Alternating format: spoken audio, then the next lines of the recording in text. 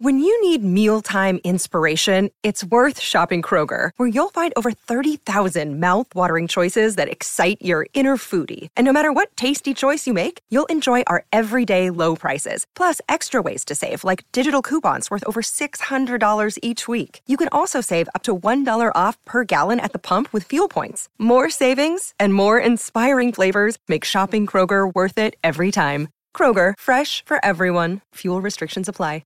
Gull, fueling your mission. Pop into your local for some good value fuel. Gull.nz. Getting you through your workday 1 hour at a time.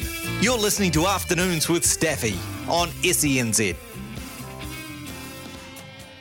Blackfern Sevens out to, is that 31-0, I think now. Jurejko has just gone over and scored. Yep, she scored in the corner. I don't know that is going to be converted. Canterbury Kings, 24 for 1. Bowes, 24. He scored every single run. I wonder what the biggest score is where the batsman, how long it takes before another batsman or some extras take to score a run. He's 24 and Canterbury Kings are 24 for 1. He's just faced the dot ball, which is very uncharacteristic for him. Very uncharacteristic. The seven. Someone asked me who the squad is for the seven. Sarah Hiddeny is there. Portia Woodman-Whitcliffe, Georgia Miller, Tyler Nathan Wong, Jurejko, Teresa Fitzpatrick, Jasmine Felix Hotham. That was the starting seven. And on the bench, what a weapon to bring on. Michaela Blyde, Tanika Willison, Stacey Flula, Rissi Puri-Lane and Taisha Ekanasio. 33-0, that conversion went over. And Portia Woodman-Whitcliffe has just gone over in the corner again. So that's going to be 38-0 with a kick to come. 4 minutes to go. 6 minutes to go. All right, we're going to have a look at the men's side of the Australian Open, and very kindly giving us 5 minutes of his time, BBC writer Jonathan Jurejko joins us now. Jonathan, thank you so much for taking a bit of time to talk to us over here in New Zealand. Hey, how's it going? No worries. Two good semi-finals. One of them looks a lock-in for Djokovic against Tommy Paul. Actually, let's kick off with that one. Has Tommy Paul got anything in his arsenal to seriously threat Novak? That's a big question. Who knows? I mean, Novak's looked absolutely fantastic this fortnight. He's come into it with so many questions hanging over him. You know, first it was he came into the tournament on the back of what happened last year, the row over his vaccination status, which ended up in deportation, and there was, worries and concerns perhaps about what reaction he'd get. And since then, he's put that behind him, and he's looked great. There's a hamstring injury as well, which was also a worry for him. But the last two matches, he's looked absolutely outrageous, to be quite honest. Probably as good as he ever has, maybe. So it's going to be a tough task for Tommy Paul. Like the pair have never met.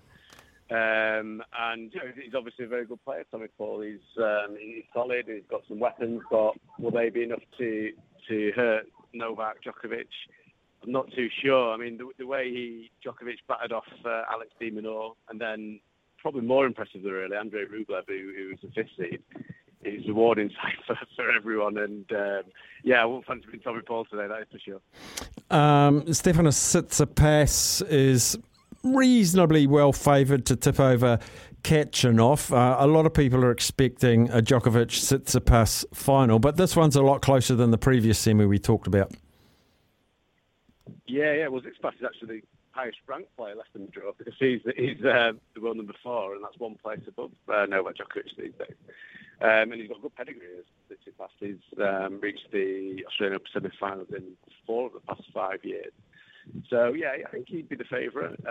He's played very well. He came through a real tough battle against Jannik Sinner early in the tournament, which was, indicative of his mentality and how he can get through these nervy moments and big moments to win matches. So, he's had the experience, and you'd be backing him to reach the final here for the first time. He'd also gets loads of support here. Like, one of my favourite fun facts about Melbourne is that it's the city with the biggest Greek population outside of Athens, apparently. So he always gets loads of support here. And, they love him that much. There's a Greek spot in the city centre, the CBD, which has Souvlaki named after him. So he gets loads of support. So that should help us over like ultimate boost certainly today against Actionov. So I think we're looking for a Tsitsipas Djokovic final, I think, and anything other than that would be a shock. Jonathan Jurejko, as a BBC writer, last thing I wanted to ask you, given you're from the BBC, when you were writing about Andy Murray, did you use a term like warhorse or something? He was great. Yeah, we've used those sort of terms. Warrior, that's been used a lot. I mean, it was absolutely unbelievable. I feel like running out of things to say about him. Like, it's a guy who's got a piece of metal in his hip, and everything he's done since that operation, which was a hip resurfacing surgery, which means basically you have the sort of femur sort of shaving a metal cap put onto it, and then it goes back into the socket of the hip. I mean, I'm no medic, but I quickly had to learn about that type of surgery when he had that done 4 years ago. And what he's been doing since, defied the odds really. And here you take it to a different level. He'd be Italian 13th seed Matteo Berrettini. He's a former semi-finalist. He's a Wimbledon finalist. He's got great pedigree. He beat him in 5 sets, and then he did it again against Thanasi Kokkinakis in a match which I'm sure everyone saw finished at 4 a.m.